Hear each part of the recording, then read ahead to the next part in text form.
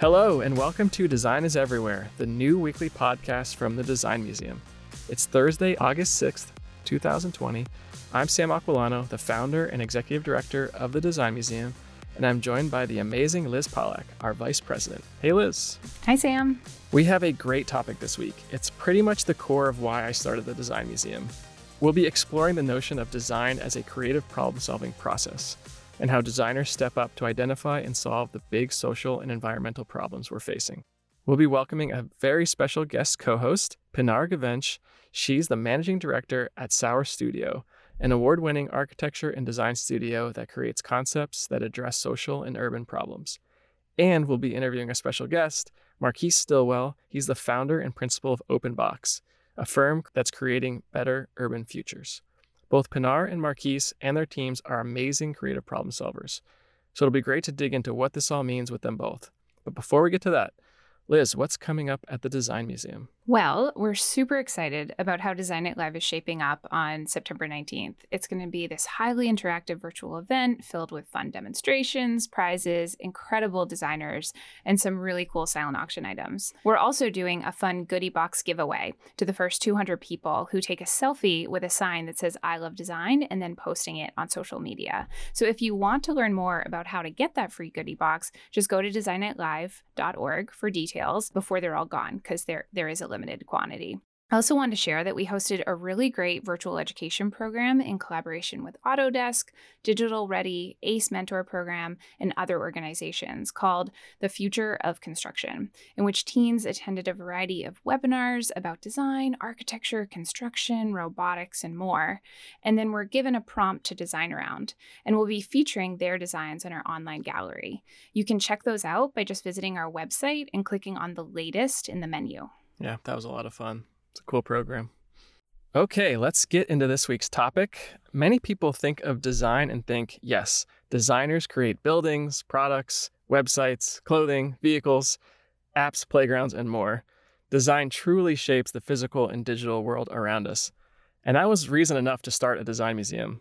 But I've always been even more interested in how design, as a creative problem-solving process, can help address some of the biggest social and environmental problems we have. Like, how do we create a more equitable society? How do we improve educational outcomes for kids? How do we address climate change? And so on and so on. These are the thorny problems that we have to solve. To me and to us at the museum, design is all about solving problems, whether the problem is we need to create a product that does X, Y, or Z, or we need to ensure everyone has clean drinking water. To talk about solving problems using design, I'm excited to welcome our special guest co-host. Pinar Gavench is a serial entrepreneur, having co-founded and led multiple award-winning diverse companies in design, fabrication, and technology. Since 2015, she is the managing partner at Sauer Studio, an international award-winning architecture and design studio based in New York City and Istanbul. They create purposeful and problem-solving designs in diverse typologies, industries, and demographics.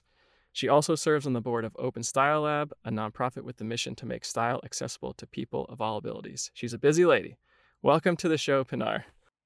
Thanks for having me, Sam. Such a treat to be here. Yes, happy to have you. And I should say that Sauer Studio is your new name, the new name of the studio. Very new. Yes, as of like a week ago. So it's I love it. I think it's a better reflection of ourselves, and I hope this is going to be a very sour conversation. Sounds good. All right, so to start things off, let's just get right into it.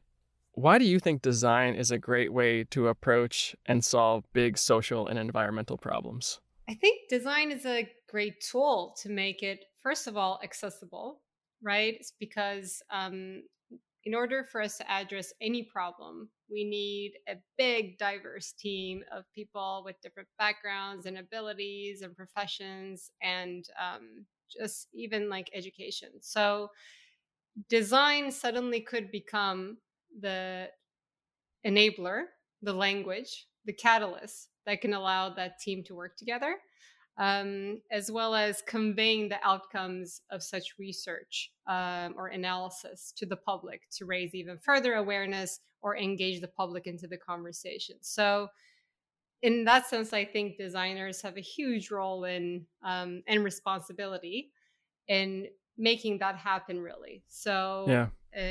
not only given the times that we're in, but we always had problems. We will always have problems, and I don't think designers have the luxury to not address those problems. Yeah, it strikes me right off the bat that so much about problem solving is just about communication and collaboration, and designers are so good at communicating both visually, verbally. So it's a really interesting kind of lens to put on it that's purely like a communication lens.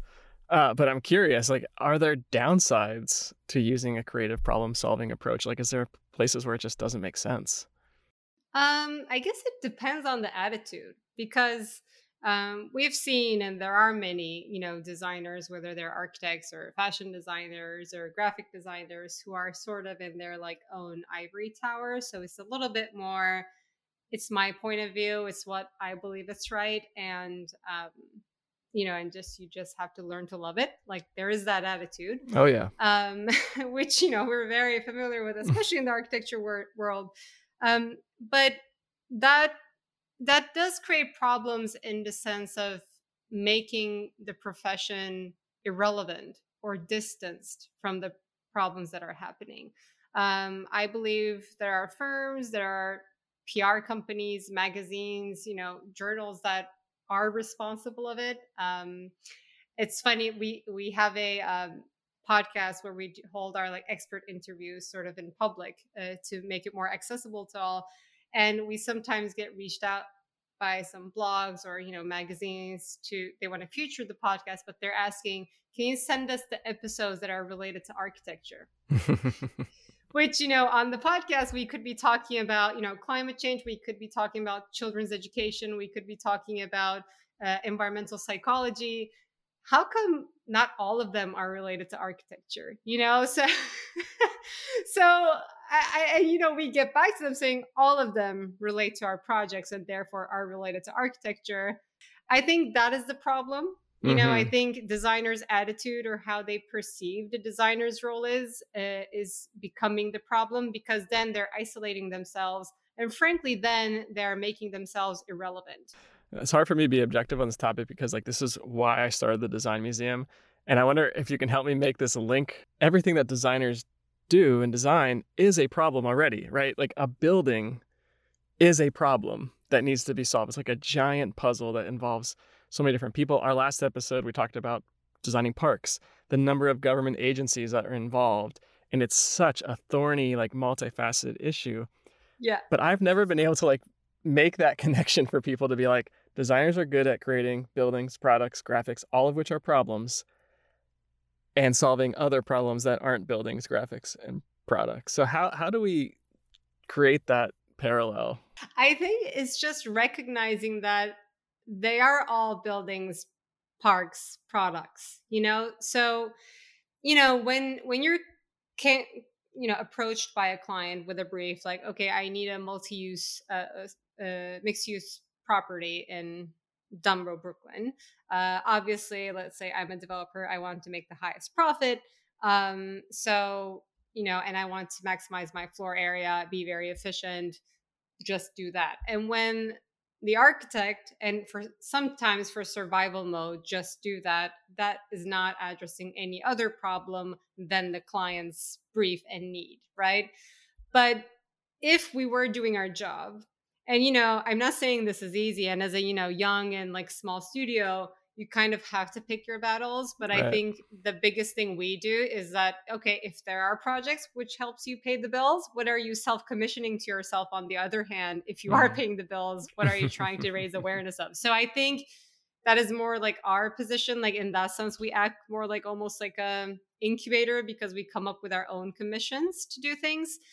But every now and then you have a client who is more open to listen, or if you convince them with data, with facts, and with trends into the future, they will be even more open to listen, because no one wants to jeopardize something that they're going to invest in, right? So if we're actually doing our job, we should be studying the area and inviting many, many stakeholders into the conversation. Who are the locals? Who are people that are passing by, but who are there to stay? Or who are the people who are slowly getting kicked out, which is something that New York is not doing, obviously, very well, because we keep really pushing in gentrification.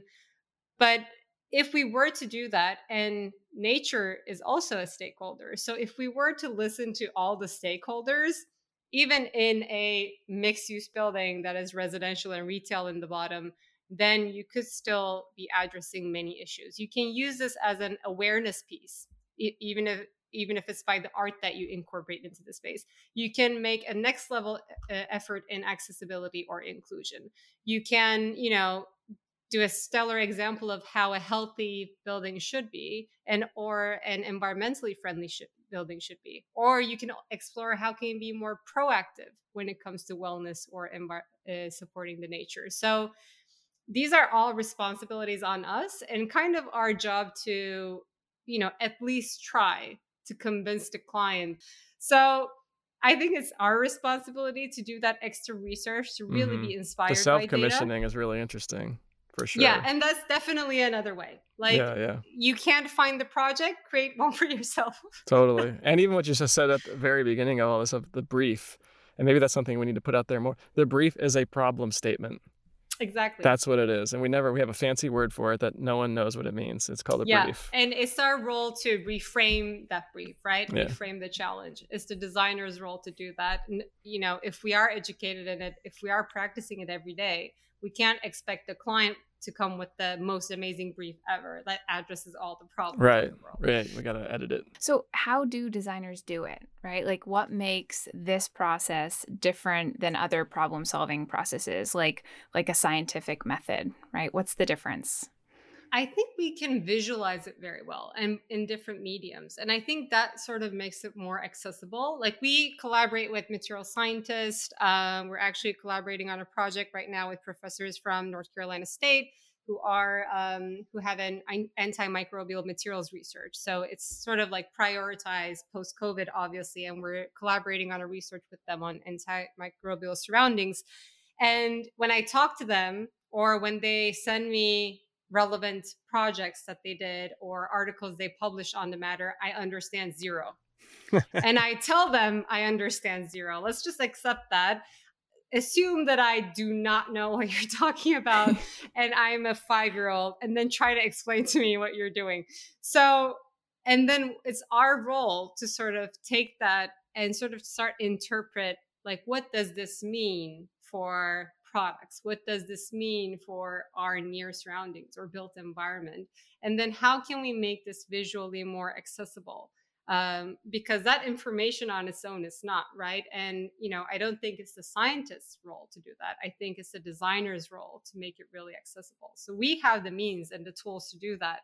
And then if we're not doing that, I don't know what we're doing, to be honest. So, and that's what I was saying, like, we're kind of the enabler for that communication to happen. Because what if you are working in an international team and you have all sorts of language barriers? This is not only in like science, we see this in finance, we see this even in climate change. Like, what does climate change even mean?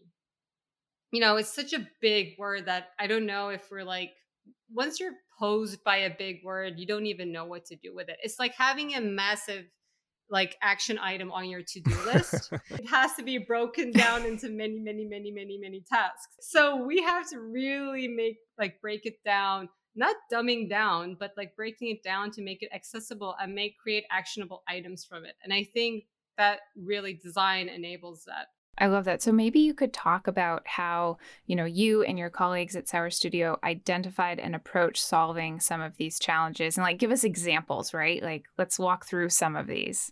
So we're very research driven, as our mission is to address social and urban problems through our designs. But we also recognize that, like we were talking about it, you may not have the opportunity in all your projects. You may pitch for it. We also have something called strategic foresight presentation.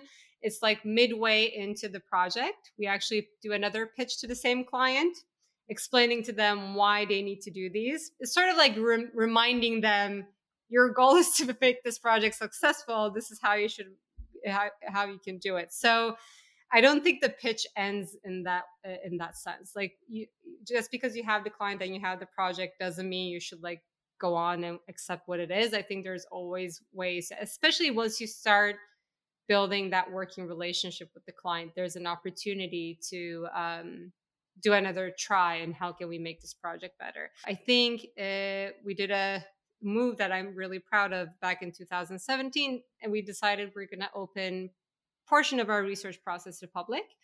And we did that through the series called What's Wrong With, where we do panel discussions, which are really our ideation panels that we used to do with progress makers of the industry, but open it to public and especially universities, because we want to raise awareness, especially in younger generations. As we do always say, like, there's no solution to any problem without educating the end user. So, and back in 2019, we decided to start a podcast also under What's Wrong With, to feature some of our expert interviews also to make our research even more accessible. So I think doing those sort of also show that, yes, we are doing this research and this is part of it. And it's not just our own opinion. We're also talking to experts and public and other progress makers in the industry. So that research and insights that we generate and our constant effort to reframing the problem that we see sort of serves to not only pitching a project to a client, but also pitching midway, like I said, to sort of better the project. But I do want to make it real. Like, I think, I wish 5 years ago when we were started, somebody told me this, because everyone's like, oh yeah, do the best project and aim high, and, designers shouldn't charge below this. But when you're like a new studio who's trying to make it, that's not a real conversation, I don't think. So I wish somebody had told me. So how I future it is more like, if you have the projects to pay the bill, you should have projects. It's sort of like create your own, balance scale. You should have your either self commissions or competitions that you do, whatever that is, to that actually serve what you believe in and what your mission is. And then every now and then you have a client where you're lucky that will be on the same page with you, or that will understand you later in the game, that they need to do something bigger with what they're doing. So it comes in 3 tiers in my mind, and that's how we were able to survive as a young company, and then we're able to grow as a young company. So what big challenge would you love for Sour Studio to help solve? I would probably want to see like a challenge in a country that I don't even know, a very big social issue, and sort of see how we would address that, which would probably be by like collaborating with a local team, of diverse people and diverse backgrounds. But that would be a really interesting challenge for me, something social and, not necessarily in the awareness of the public yet. Something that is deeply rooted in like some of the systemic issues we're seeing in the United States. Thank you so much, Pinar. My pleasure. Listeners, check out Sour Studio to learn more about Pinar and her team's work to design with purpose and build a better future, including check out their podcast as well. So you can visit sour.studio. And Pinar, please stay with us. We'd love to have you join our conversation with Marquise Stillwell from OpenBox. If you like Design is Everywhere, you'll love our upcoming special event, Design Night Live. Join us on September 19th at 8 p.m. Eastern for Design Night Live, a Saturday night filled with design sketches, games, prizes, familiar faces, a silent auction, and more. During this interactive virtual event, attendees from all over will come together to celebrate design, community, and innovation. We'll be sharing the vision and impact of Design Museum Everywhere and hear from designers from around the world about the designs they can't live without. Join Design Museum on September 19th for a night filled with inspiring company, hands-on demonstrations, and incredible prizes. Tickets are just $60, and they include a year-long membership. Plus, Design Museum members attend for free. Get your tickets today at designnightlive.org.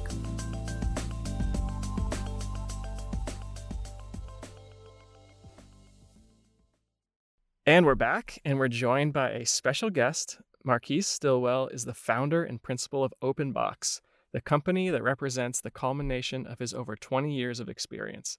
His vision is people-centered, focused on improving the lives of people in the communities its clients serve, whether through extensive business design work, deep resources for design research and innovation, or film.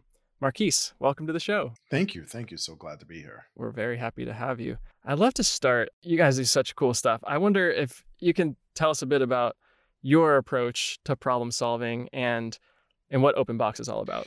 Yeah, no, thank you. I would say that OpenBox design is a a platform that allows us to bring together lots of different people to what I consider create better conditions. Um, and our approach is people centered, regardless of we're working on a project that provides an outcome of something that is physical or non physical. It is all about the process of bringing people together. We have the design firm. We also have a film company called Open Docs. And so we also dive deeper into storytelling as it pertains to artists and creatives. But we talk about the environment. We've done films on the environment as well. We also have a venture arm where we're not only investing people, we're investing actually into companies and supporting them. And so constantly being involved where community sits and where people are is where you'll most likely find Open Box. I'd love to just hear some other examples of what you do within these different um, groups. Our last project is probably a good example. We were on the design team for the MLK Library in Washington, D.C. It was a rebuild of Mies van der Rohe's last building. We happened to also just finish the film, The New Bauhaus, which tells the story of when the Bauhaus left Germany and went to Chicago to eventually form the Institute of Design. And so that film is currently being screened across the world. But we also, like I said before, it's about the people. And so really getting an understanding of Washington, D.C. and what that means for a city that's constantly changing. And so for us doing that work and understanding how do people who live, work, and play every day in DC and call it home? This is where they go grocery shopping. This is where they walk their dog. What does that mean for them to have a place to feel like they belong? When you start a new project, what is your approach? You talk about, humans being at the center of all of it, but how do you actually do that? The simplest way to say that is what we all do every day is it's to listen. And so our approach is to always go in and listening. We'd never consider ourselves the expert. They're the experts, and what we do is help facilitate their expert insights into tangible understandings that again start to allow us to apply them into a design. And so that can be as simple as a library for some people isn't a library, it's a community center, right? And so for us listening to everyone saying, you go to the library to do what, right? And it's to use their computers, it's to do my taxes, it's to meet friends. And so when you get to a place where you move outside the current framework of it's a library to it's whatever that person needs and desires, then that's when reach a higher level of listening. And that higher level of listening allows you to say, okay, how might we create better conditions for people to gather in a space that allows them to exchange information and ideas? But what happens sometimes, we start to build a new library and we forget about the people, and all we're focusing on is the traditional idea of what a library is versus what it actually is in a neighborhood and where people see themselves within this space, regardless of what you have above the door. I'm wondering what other elements of being a designer, being a creative problem solver, what makes designers sort of positioned well to do this kind of work? So we do design research, and the big part of design research is this willingness to be vulnerable, this willingness to be curious, this willingness to not know all the answers. And I would say for us, even having a film making arm to what we do is also been very helpful because this idea of storytelling. And the way that we approach storytelling isn't about answering questions, it's about asking questions. And when you leave our film, we didn't answer anything. We actually provoked you to go do more, right? And so when it comes to our framework initially within our design research, it is us constantly provoking and pushing and asking bigger questions. And as we're engaging with our clients or we're engaging with our research participants, we're constantly going deeper, because some people would say, no, it's of course it's a library, it's a book. I just use it for X, right? And what we would say, okay, but is it truly just a library? Does a library have to have a one use to it? It's really important for us to actually go in and help um, our clients and anyone that we're working with on the research side, the community, to reimagine how they're defining space. And we don't want to design to code. We don't want to design to, here's a permit and this is what the city. Now, do we have to rely on those for consistency and integrity? Of course we do. Uh, but in going in the projects, we want to make sure that we're designing for people. And unfortunately, most cities were not designed for people, they were designed for cars and stuff. And what we're feeling in a visceral way, in a very human way, that we're pushing back what I would consider our the living virus that we all have, is how we're pushing up against this city itself. And for us, designing for better urban living starts with designing for how humans actually want to function together, not necessarily how do we get from point A to point B as quickly as possible. Yeah, that's not what life is about. Film is a medium where, it's so universal, like we all understand it, but we can't all do it. But someone with such, diverse expertise and background and knowledge and like executing such research, for you to Marquise to do it, I think it's so, so crucial. Because, you would really, you would understand I need to be there for 3 years and observe and talk to people. I think that approach is rare, but it's the best mean of storytelling. Like, if you can do it, it doesn't get better than that. But for that to be done that genuinely is so rare. For us, how we're doing that on the design side is making sure we're embedding ourselves into neighborhoods a lot more. And so, yeah, I just drove a couple weeks ago to Detroit, drove through Ohio down to Louisville, down to Nashville, and drove back up, because I want to make sure that I get out and I see that I don't hide behind my privilege. And we all have it, right? But you have to put purpose to your privilege. And in doing so, we are not necessarily frontline workers, but we are doing frontline work. And if don't get out and see how we're living and how we're living with these changes, then how am I going to be a designer to actually talk to people and communicate with them? So I drove around different neighborhoods and walked around and wanted to see how people are adapting. What are the changes that are happening? What has become politicized? What does that actually mean? What does it smell like? How does it feel? What businesses are open? What businesses are closed? I think it's really important that uh, as designers, we live our work every day, and we make sure that this is a living practice. This is not an absolute, it's constantly changing and evolving. And when we get stuck in the absolute, that we think that this can become some Six Sigma that anyone can do, you just check off the boxes, that's the death of design. And that's not what design was built to do. I want to talk about one of the biggest social problems we have. I loved your Medium post. I want to read the whole title so that people can find it. A note from Marquise Stillwell, Black designer and business owner, to other leaders out there.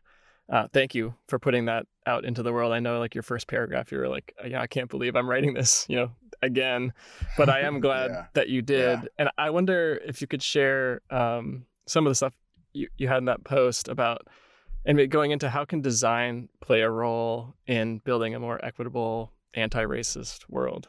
Yeah, I mean, first, I would say the challenge with design is making sure that we're inclusive ourselves, right? If you think about, I'll use a simple metaphor like jazz.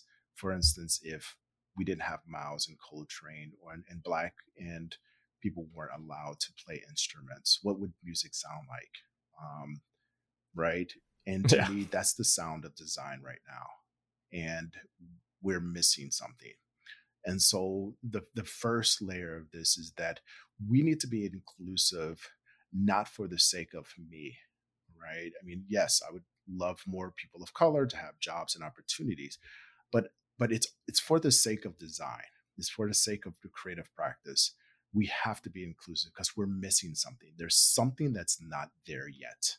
And then for us, also when we're going out and we're actually doing the work and we're representing the people, we need a lot of different types of lived experience.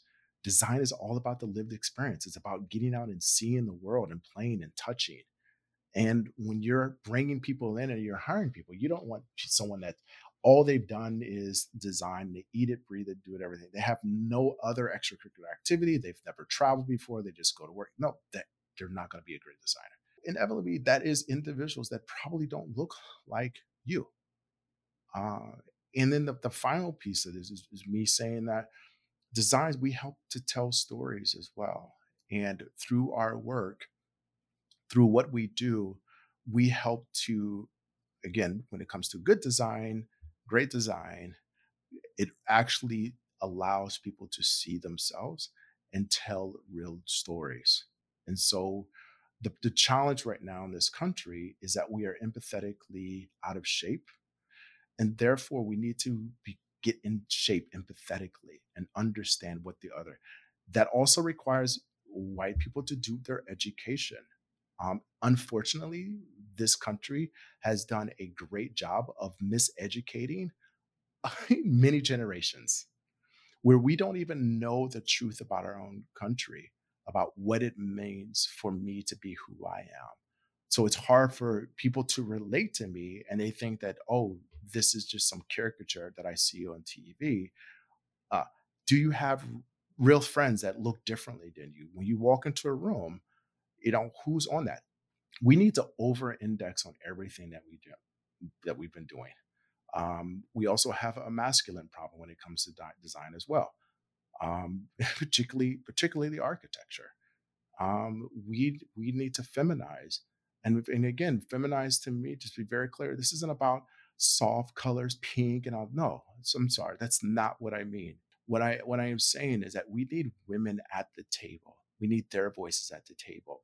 We need to make sure that and I don't even want to say a balance. We need to actually over-index.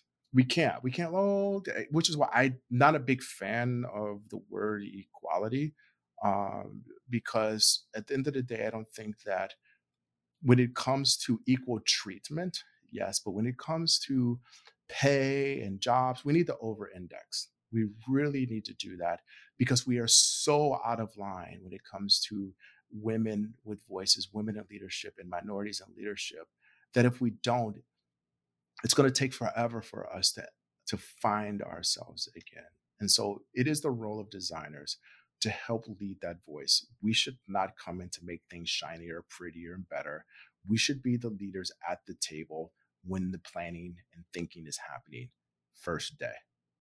I feel like you're making me think about how it's like almost like the marketing of what it means to be a designer. When we talk to young people about like why to get into it, we just need to really redefine. It's about like having as many experiences and talking to as many people. And I mean, any child would love to do that, right? Like that's like the dream job, to get out into the world. So I feel like we need to start going back to education too. I think if you're unexposed or haven't pushed yourself to expose yourself to work with different communities, and that may be a Black community, that may be a person with a disability, elders, children, whoever are your stakeholders in your project, you can't really understand it all. And I think what Marquise is doing in terms of even like driving through cities is such an eye-opening act. Just expose yourself, do a work and travel and work all around the world, like travel the world, like travel the country, read and watch documentaries like the new Bauhaus. I think like all of that is so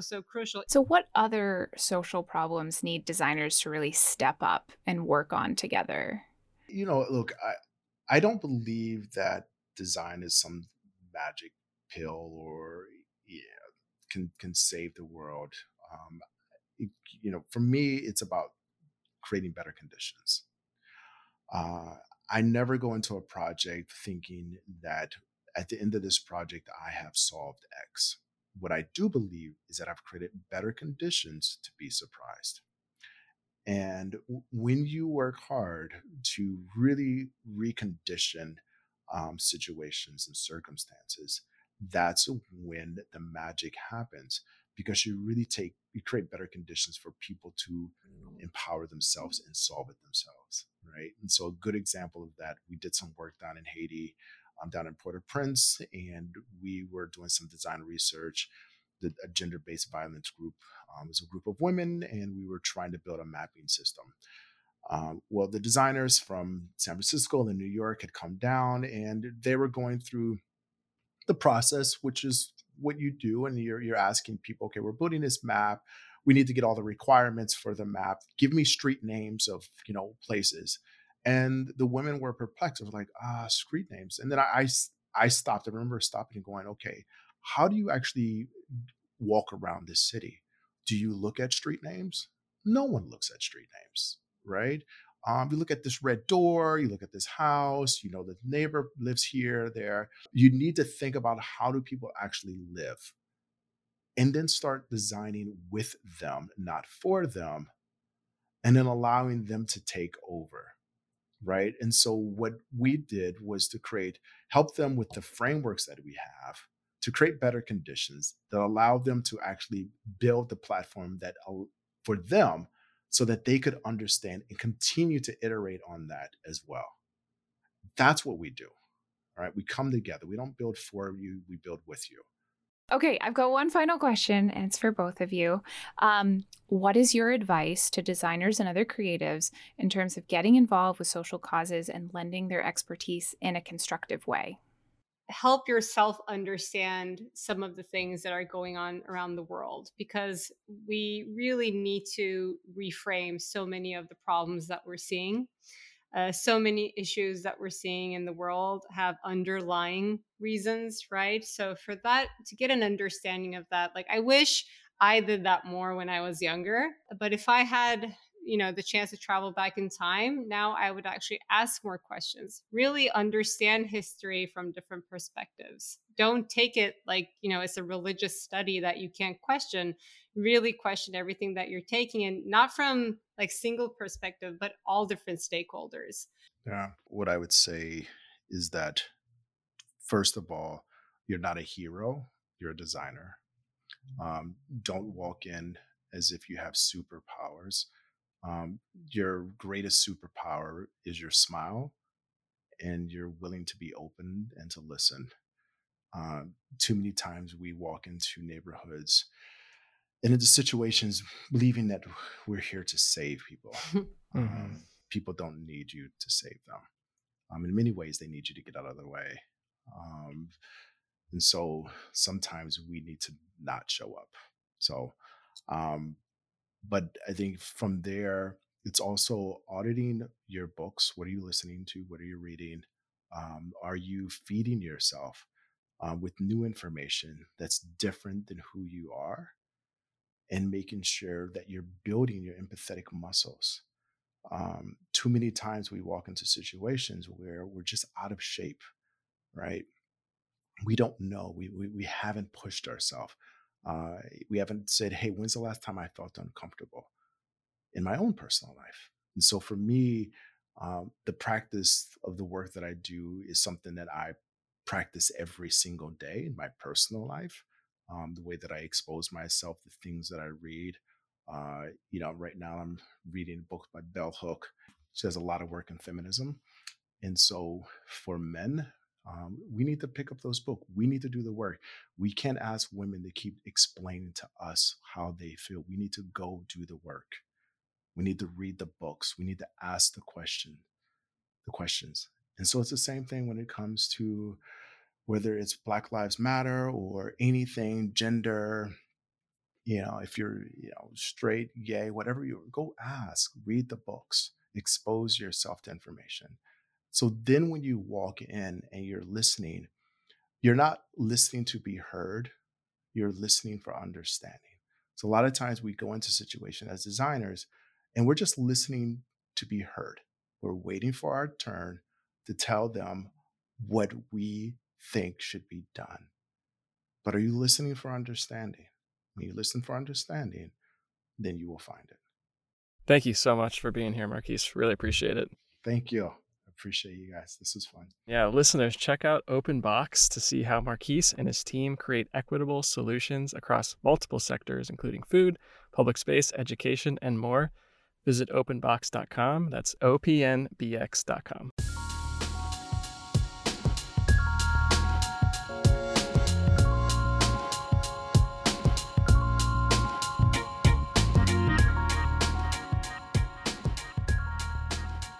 Now for our weekly dose of good design, where we each share an example of good design that impacted us or others in some meaningful way. Liz, kick us off. All right. So I was speaking with a professor the other day who happened to tell me about these hearing aids that connect to Bluetooth or through Bluetooth. And now this may not resonate to everybody, but it did to me because I have quite a few people in my life who use hearing aids, and I'm extremely aware of their importance. So this idea that they connect through Bluetooth to phones or TVs or all sorts of other devices was, particularly interesting to me. And I think right now, too, with how much time we're spending on our computers and our phones and just in front of the TV and in general, like working from home and being connected all the time, that this innovation is, it's really game changing. So while this isn't brand new, it's been around for a few years and it's still developing to become more accessible, which I think is just really exciting. So, I'm looking forward to seeing, where this continues to develop and in the future. And I think it's a really important innovation. Awesome. That's a really good one. This week, I'm sharing something that I use pretty much every day. If you see me on my phone, I'm usually using this. It's an app for Mac, iPhone, and iPad. It's called Bear. It's an extremely simple note writing app, and I use it for literally everything. Anything I write, whether it's an email, a grant, anything, I write it in Bear first. And now, why do this? There's very little formatting in Bear, like just enough to just get your ideas down, and it doesn't get in the way at all, right? So you can just focus on the content. I have this problem, I think, as a designer, like no matter what software I'm using to write, like I immediately get bogged down with like how it's going to look. Is it going to fit on one page? Is it going to be bold here? Are there going to be headings? And it seriously paralyzes me for writing. So I use Bear and it kind of just frees me up. The other nice stuff is it syncs across Mac, iPhone, and iPad. So I might start writing something like in bed in the morning, wake up and just start writing it. And then I can continue writing it on my computer, like once I, get to work. And it's super easy to search. So I have like every single thing in Bear, like weird numbers I need to remind myself of. Sometimes I just copy entire emails and just paste them into Bear, because then you search and you can find them like so easy. I even track my to-dos in Bear. Okay, Pinar, you are up. So I think one thing that really hit me in I guess I'm going to say the past few weeks, I wanted to share a recent one, was that so now our studio is working with Hey Mama to rethink work from home for moms, especially during COVID life. It sort of got prioritized in our research list in terms of how can we create more collaborative work environments at home, because most of the stuff that we see out there that are recommending parents on how to work is like very not inclusive of the children's opinion. And so during the research part, we actually are collaborating with OpenBox, and we did a diary studies with 7 moms. And one realization we had was children actually found this gesture, and for people who are not going to see this right now, is the pointer finger, not the other one. The pointer finger,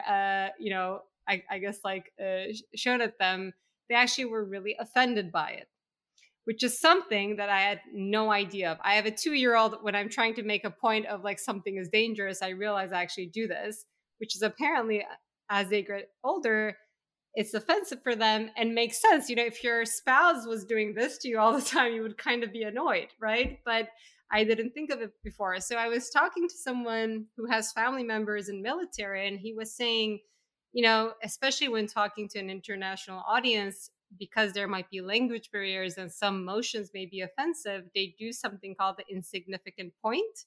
So instead of this, they sort of bring the other fingers together to that pointer finger and make their point like that in order to avoid any offensive gestures. So that was very, very inspiring for me, and really showing us again that you can design the best surrounding for yourself, but it comes down to user behavior. I love it. Oh, thank you. That's such a good one.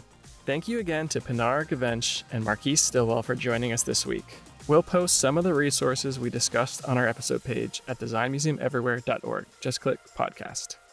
And remember, if you want to get your free Design Night Live goodie box, just go to designnightlive.org for details. And like I mentioned before, we are giving them away to the first 200 people who sign up and post a selfie with an I Love Design sign on social media. Those have been so cool. I'm starting to see them come through, and yeah, they make me smile every time. Me too. Speaking of social media, we can continue this conversation on there. So find us. We're on Twitter at design_museum. On Instagram, we're at Design Museum Everywhere.